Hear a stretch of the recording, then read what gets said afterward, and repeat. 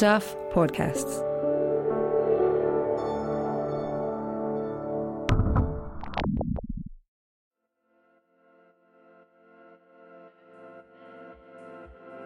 Hi, I'm Michael Wright and welcome to The Long Read from Stuff. This week's story is called Fried Chicken, a Love Story. It's by Stuff national correspondent Steve Kilgallen, who joins me now. Hi, Steve. G'day, Michael. Steve, quickly tell us what the story's about so we don't get the wrong idea. It's a story about our bizarre national obsession with Kentucky Fried Chicken, or KFC as they call themselves now, and I guess what that means for our national character. Interesting idea. How did it come to form the basis for a long read? Well, as you know, up here in Auckland, we're still in some form of lockdown. And in the early days of the lockdown, when it was at its most severe, I noticed a lot of people, particularly on social media, talking about how the one thing they really wanted when they got out of lockdown was some KFC. And it intrigued me that of all the things that we were missing out on and that came to represent freedom, it was this imported American fried chicken that so many people held so dear. And then everyone will remember that after that, there was the case where the police intercepted some people trying to cross the Auckland-Waikato border with a car boot full of KFC, and that even made it onto Stephen Colbert's television show in America. So it just really intrigued me why we'd reached this stage where KFC was the defining symbol of freedom to enjoy a typical New Zealand life. How had we ended up at this stage? Yeah, that is strange when you take a step back and look at it, that a fast food outlet can have social currency like that. Are we unique or strange in that respect?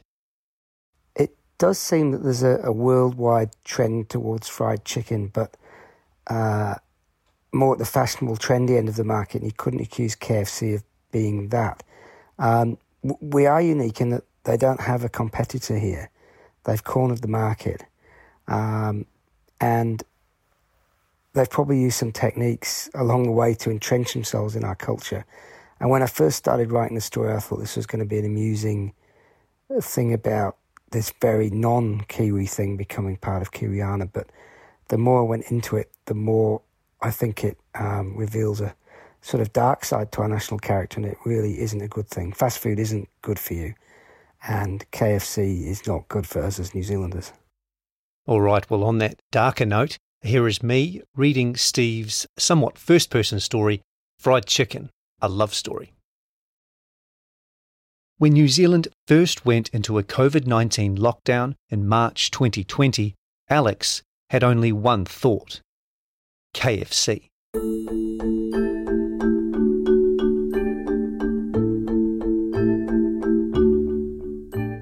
When everyone else was panic buying toilet paper, I drove to KFC and parked outside at 10 a.m, just before it opened, he says. The first customer inside, he bought a bucket of chicken, chips and mashed potato, drove home and ate it. Then he thought again, how long might this lockdown last? So he returned that evening and bought 2 more buckets and side dishes, froze the lot, and each Friday dug out a ration for himself and his wife. Defrosted in the microwave and warmed in the oven, it still tasted almost as good. On the first day of level 3, he returned to KFC. It was, he says, amazing. I can vividly remember it. His appetite was so insatiable, the chips were gone by the time he'd driven home. At Alex's white-collar city workplace, a WhatsApp group called the Cluck Bus rounds up the KFC lovers for lunchtime outings. He favours a Friday lunchtime feed with his workmates, and then a Friday date night at home. I'm a big fan of KFC, and I'm never ashamed to admit it, says Alex, who owns shares in parent company restaurant brands on the theory that fried chicken is recession-proof. It's a comfort food. It's really tasty, and most of all, It's consistent. You can always expect the same sort of enjoyment and taste from it. The spices, the greasiness, the fragrance when you walk into a store.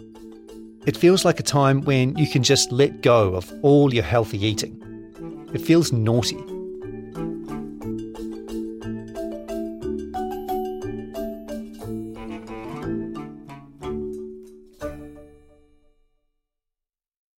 Each time a lockdown eases, those who haven't shown Alex's freezer foresight have found themselves victims of their pent-up demand. There's been car crashes and traffic jams in KFC car parks. One Auckland councillor pleaded that mobile jabbing stations be set up at outlets to capture the vaccine hesitant. And of course, there were the Auckland border crossing crooks caught with a car boot full of chicken who earned the mocking attention of US talk show host Stephen Colbert. National leader Judith Collins described the difference between our two most stringent levels of lockdown.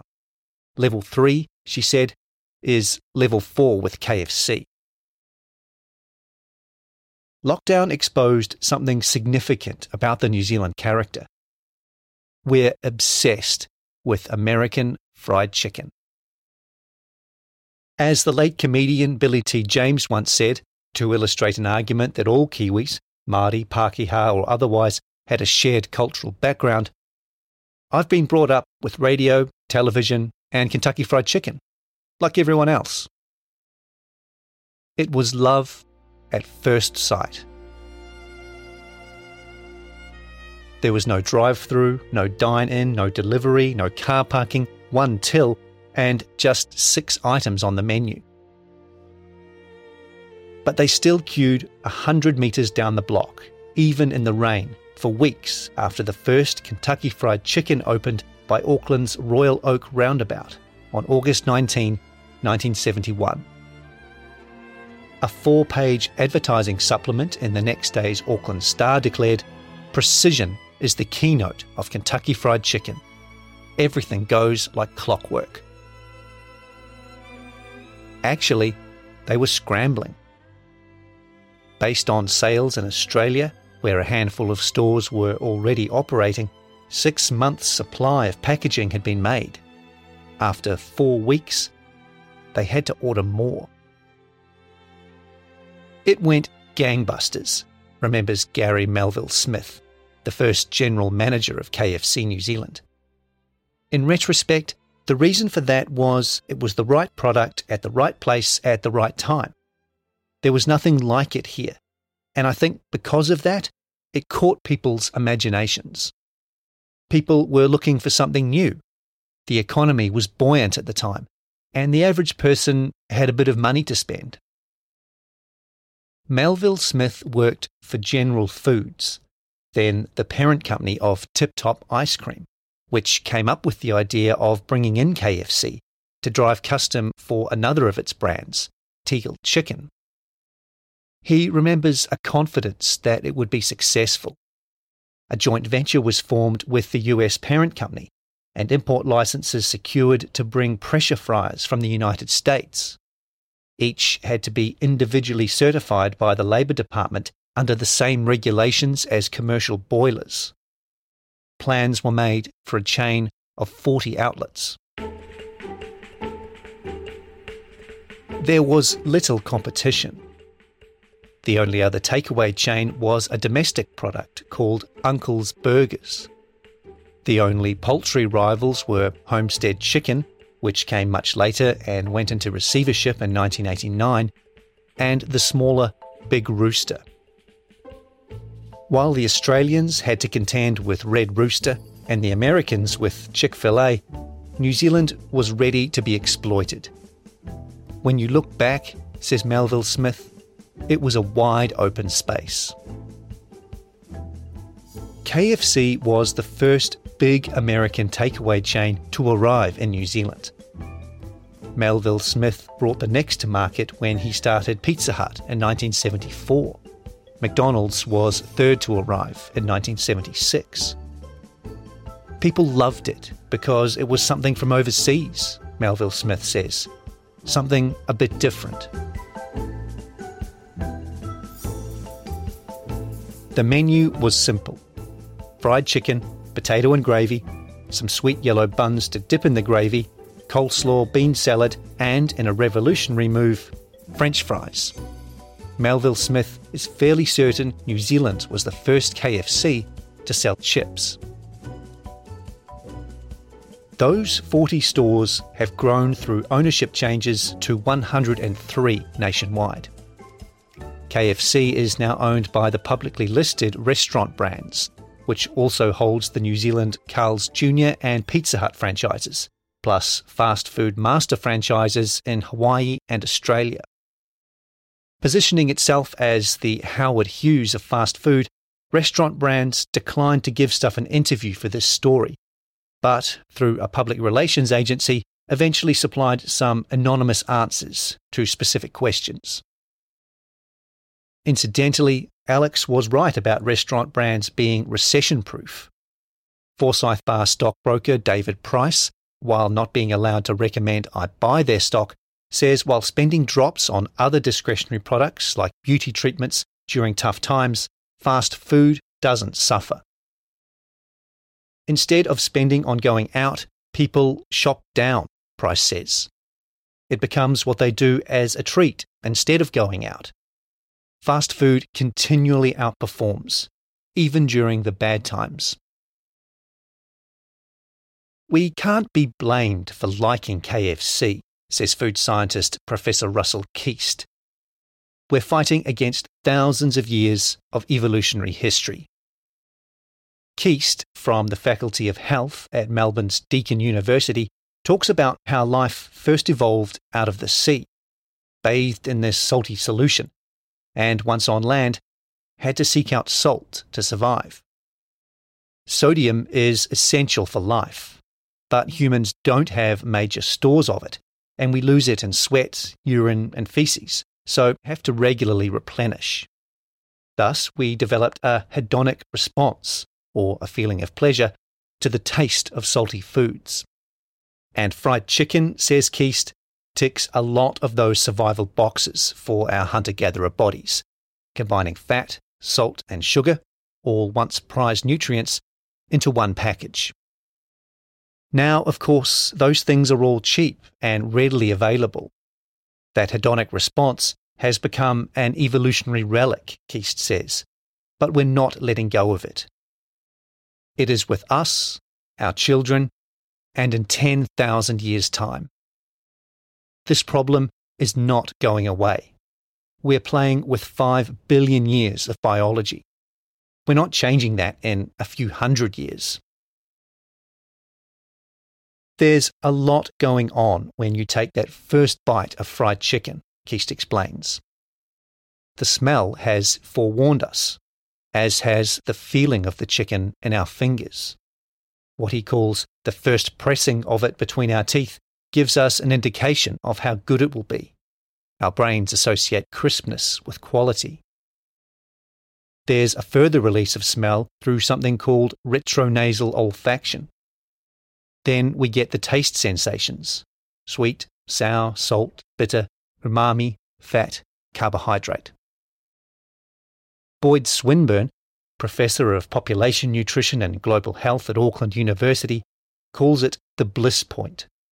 The perfect amount of something addictive like salt or sugar at a level that triggers the taste buds. Vegetables don't have much of a chance, he says scornfully.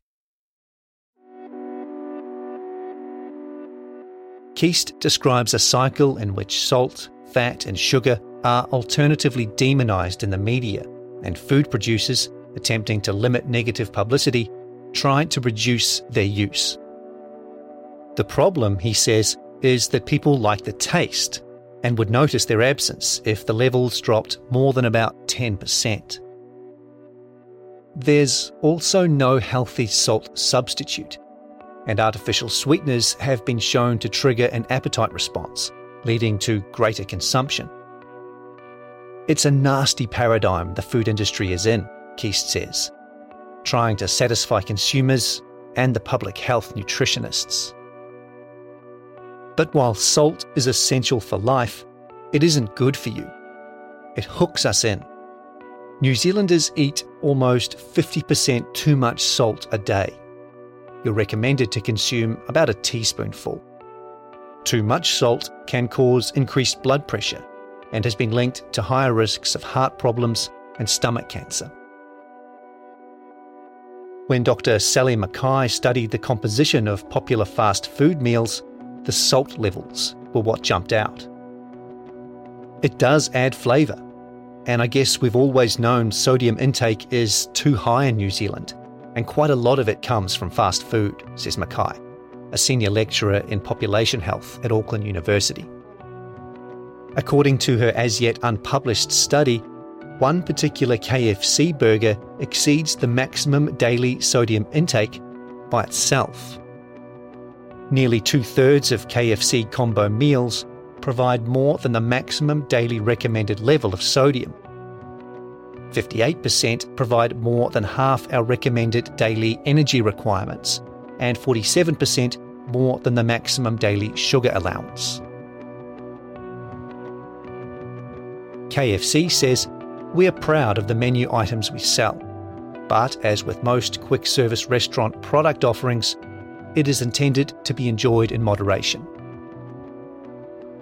Among the reforms Mackay advocates are serving size suggestions, targets for chains to reformulate healthier meals, and a ban on marketing fast food to kids, so they don't just think it is an everyday food. She also wants proper nutritional information, arguing that KFC provides nutritional labelling for only about half its products. KFC says nutritional information for core menu items is on its website, and for promotional products, on request.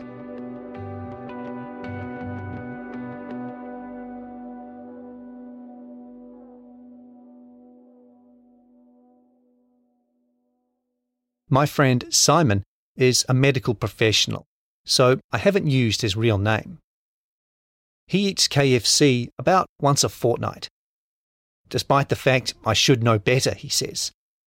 Now and then, a good feed of KFC does scratch an itch. 1 in 3 adults and 1 in 10 children in New Zealand are considered obese, and you're almost twice as likely to be overweight if you live in a poor neighbourhood. We have the 4th worst obesity rate among the OECD countries. More than half of Kiwi kids aged 2 to 14 eat fast food once a week. 7% at least 3 times a week. A quarter of our average household budget is spent on restaurants and takeaways. You can't blame it on KFC, but we've had a societal shift. Treat food has become a staple. In part, argues Professor Louise Signal, head of the Department of Public Health at Otago University, that's because junk food and obesity have become normalised. A team led by Signal asked a group of Wellington 12-year-olds to wear body-mounted cameras for 4 days and recorded their advertising exposure. They found the kids saw junk food advertisements 27 times a day, more than twice as often as they saw ads for core food. Signal says we should ban fast food advertising and sports sponsorship, such as KFC support of Big Bash Cricket and the White Ferns, just as we did with tobacco in 1995.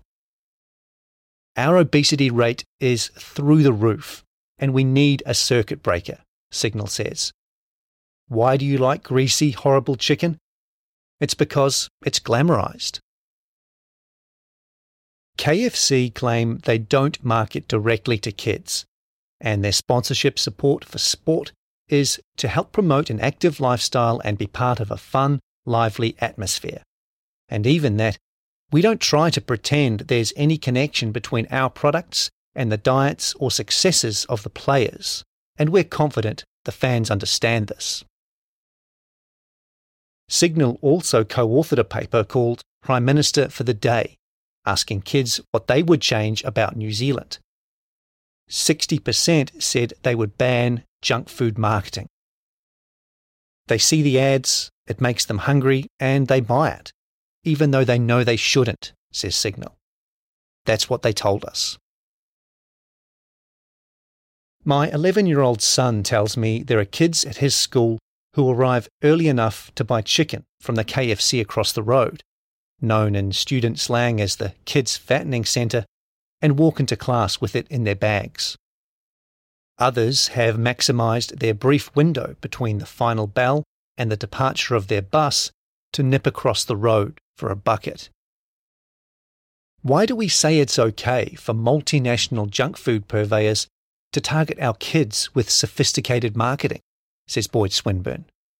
Why is that okay when we've got the second highest rate of childhood obesity in the OECD?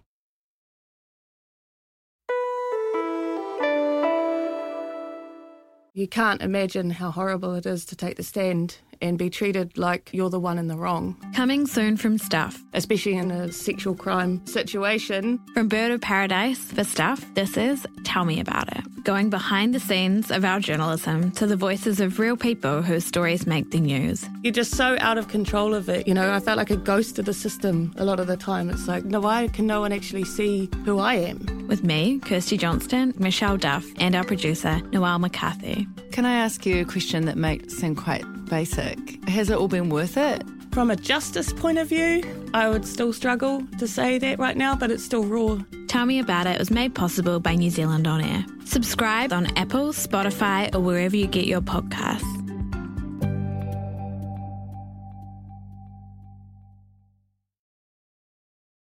Chicken itself is quite a healthy food. It's a cheap, low-fat protein. But frying it turns healthy into unhealthy.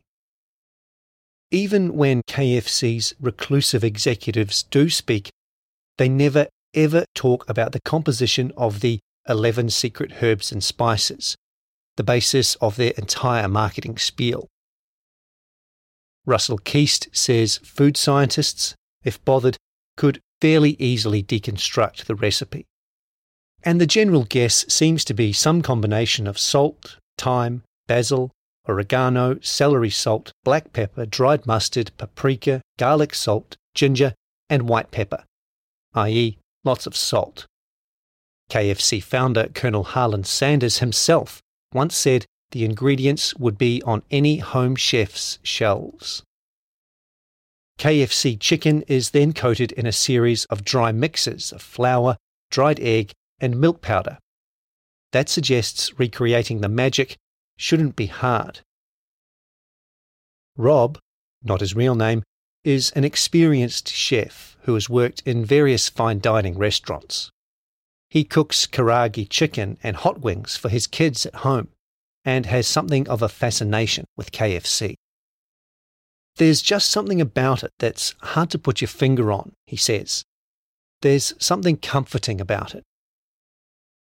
Rob says KFC isn't doing anything as fancy as using buttermilk in its prep, and he rather admires the efficient use of dried ingredients, which allow for freshness and fast on-site preparation in bulk.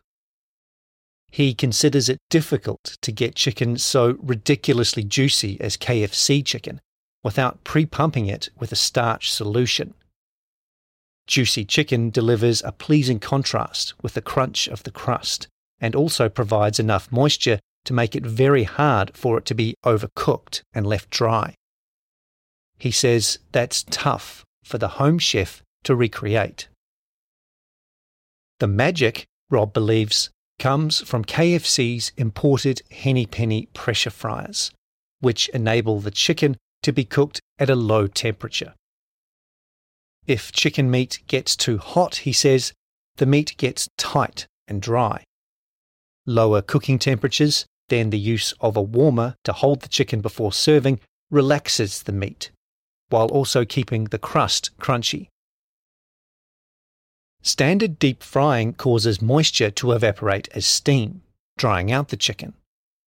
But pressure frying retains the moisture, in part because the chicken's internal temperature rises much faster, and in part because the steam enveloping the food acts as a temperature buffer.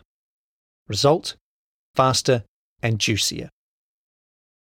Harlan Sanders had worked all this out back in 1934, even if he didn't have the scientific explanation.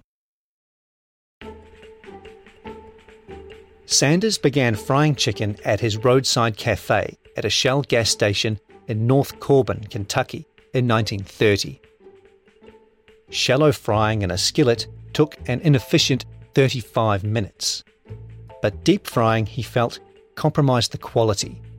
So, the former farmhand, deckhand, locomotive fireman and life insurance salesman modified the first commercially available pressure cookers into pressure fryers. When Sanders, the Colonel was an honorary title, first franchised his model in 1952, he toured small restaurants with a car full of those pressure cookers and bags of the secret herbs and spices, agreeing a franchise fee of 4 cents a chicken. I don't have a pressure fryer, so taking a crack at making decent fried chicken at home, I soak chunks of chicken breast in buttermilk for 6 hours, then combined flour with Rum and Q's Dirty Bird seasoning, a mix of starch, salt, spices, garlic and unspecified herbs, and shallow fried at a high heat. The kids liked it anyway. In the past 15 years, I can only remember eating KFC once, and I was drunk. It was after an evening football game, and one of my teammates arrived at the pub with $100 of chicken for the team. From memory, it was amazing. For this story, I felt it required a more sober analysis. Verdict? A mixed bag. The actual chicken was pretty good. Visually ugly, the skin wasn't tight to the flesh, and there was a stray hair on the drumstick. But the Magic 11 were doing their thing, and while the salt was heavy, it definitely worked. The chips were just chips with some seasoning. The potato and gravy was vile, possibly one of the worst things I've ever eaten. I couldn't touch the coleslaw after that. The Zinger Stacker burger looked amazing in the photos, a towering mound of golden chicken. In the flesh, not so impressive. And the actual flesh was bland and chewy, with a nasty cut-through of spice.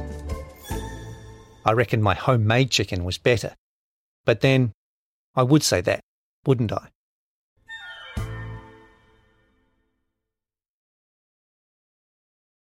In 2019, KFC bought a building which housed a pharmacy and a doctor's surgery in Otara, South Auckland. It was in the heart of what Boyd Swinburne calls a food swamp, a suburb where the food choices are mostly limited to unhealthy options. Community groups rallied, organised a petition and gained media attention, and KFC withdrew its plans. But that local triumph disguised the reality. If KFC had wanted to forge ahead, there was little anybody could do to stop them. Whilst you can lodge an objection to a new pub or liquor store in your neighbourhood, you can't contest the arrival of a fast food outlet. Some academics argue that it's time to set limits on how many fast food takeaways are permitted in a suburb. Policymakers have a lot to answer for, says Swinburne. Why do we let zoning happen like this, where every second shop in a strip is junk food or alcohol? We've allowed it to happen. As a society, we have decided that the commercial imperative trumps people's health and well-being, so we don't regulate for it. Swinburne accuses chains like KFC of deliberately targeting poorer demographics. This is not an accident, he says. This is deliberately planned and funded and marketed. Not an accident at all. And they're reaping the profits, and our poorer communities and our Pacific communities are paying the price. Otara's local councillor, Efeso Collins, agrees. There is a very intentional strategy on the part of these multinationals to target poorer, more vulnerable areas, he says. because they are aware of what happens when you're desperate. KFC, unsurprisingly, demur. Like most corporate businesses, we invest in research that helps us determine whether to open a store. Traffic, visibility, and easy access are all factors that we consider, along with other services and amenities in the area. There have been some stirrings around this issue. Sadiq Khan, the Mayor of London, said the city had too many chicken shops and suggested borough councils ban takeaways opening within 400 metres of any school. He has also banned fast food advertising on buses and the tube. But Collins says there's a disconnect between central and local government. What can I do? He asks. Unless a takeaway is unsanitary, council has no powers to close it down. Halting KFC in Otara, he says, showed the community was not prepared to just accept whatever we get, and a desire to make things better for the next generation. Collins describes post-lockdown excitement about KFC as at the shallower end of our expression of freedom. As someone who grew up in Otara and still lives in South Auckland, I'm dismayed at how many of our families have turned for a sense of freedom to KFC or Dunkin' Donuts or McDonald's.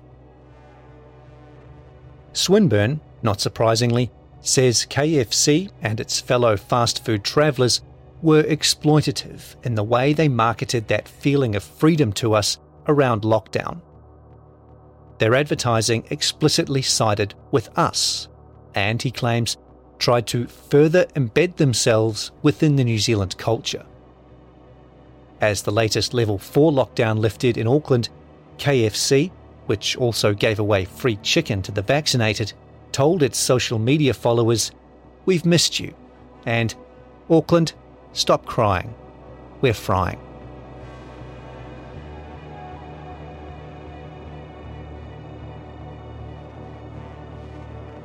As chair of Otara Health, Collins says he's seen intermediate-aged children already weighing over 100 kilograms and set up for a life of hardship. That's why he chooses the word shallower. Collins says what's really being reflected is a society where people work multiple jobs, have few home routines, and use fast food to ensure meals are on the table. Out of desperation, places like KFC have become a key part of our community, he says. Not because they are an intrinsic part of who we are, but because we've become so dependent on them, because of the desperate situations so many of our families face.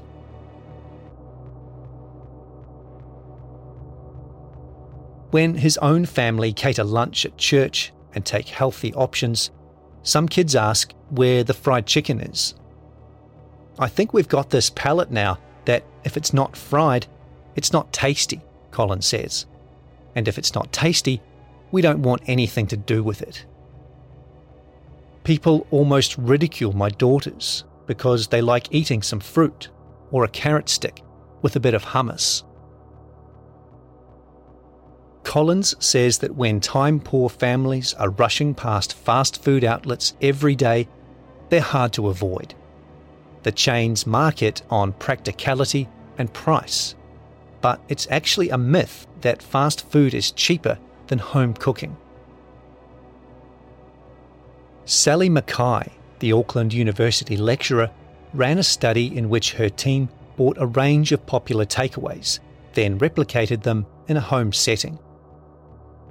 A home-cooked chicken dinner was significantly cheaper than its KFC equivalent, and remained cheaper even when the time cost of preparing it was factored in at minimum wage, a finding that surprised even Mackay. "It is so pervasive that people think takeaway meals are cheaper," she says.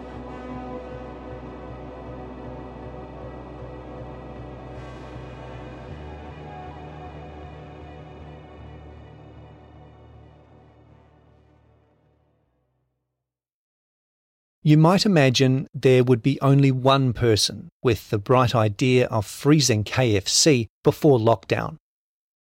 Wrong. In Nelson, trainee teacher Lee Hannigan had the same brainwave. As befits a former journalist, before he drove to the store, Hannigan researched the safety of freezing KFC.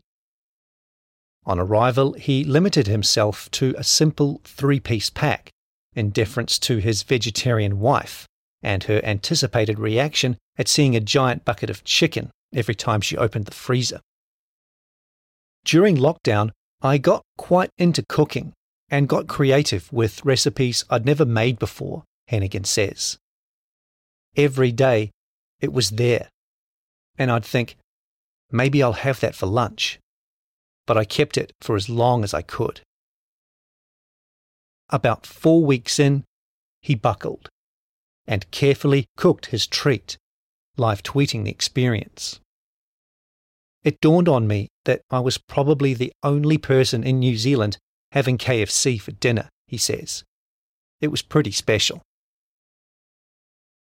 Accompanied by his own mashed potato and gravy, the chicken, he says, did not disappoint. Absence makes the heart grow fonder. I've had some good KFCs, but that was up there with the best. The rule of pent-up demand says that if we were already chicken fans before, then lockdown would only enhance desire.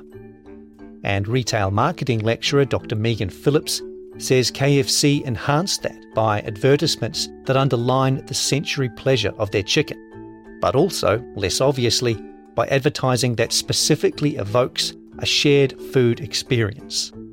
Think families eating together or workmates heading out for a bucket to create shared memories and emotional ties.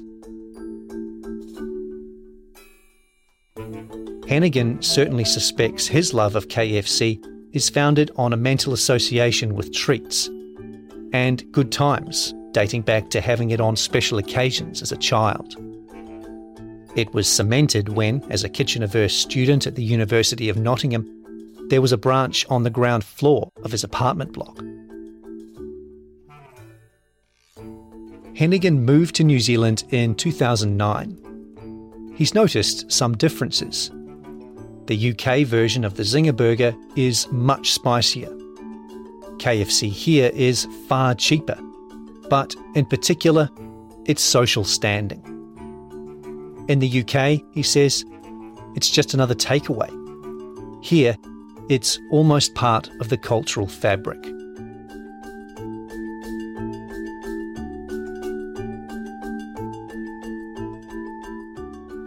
Still, he now treats the dirty bird as an occasional and usually solo experience, given his children, aged 9 and 6, are, like his wife, vegetarian. He describes himself as a flexitarian. It's definitely a daddy treat, he says. The kids are a bit disgusted by it.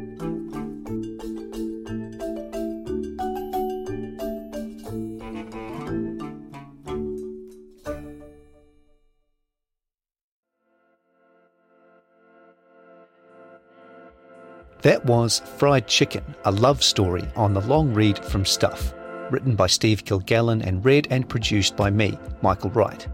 Alert listeners will have noted this episode was overtaken by events. It was recorded before National Party leader Judith Collins was deposed. This episode was mixed by Sam Scannell. Stuff's podcast director is Adam Dudding. If you listened via our website, you can hear this story and more like it on the Long Read podcast, available on all the usual platforms. If you liked what you heard, please give us a 5-star rating and a review. It helps other listeners find us. Thanks for listening.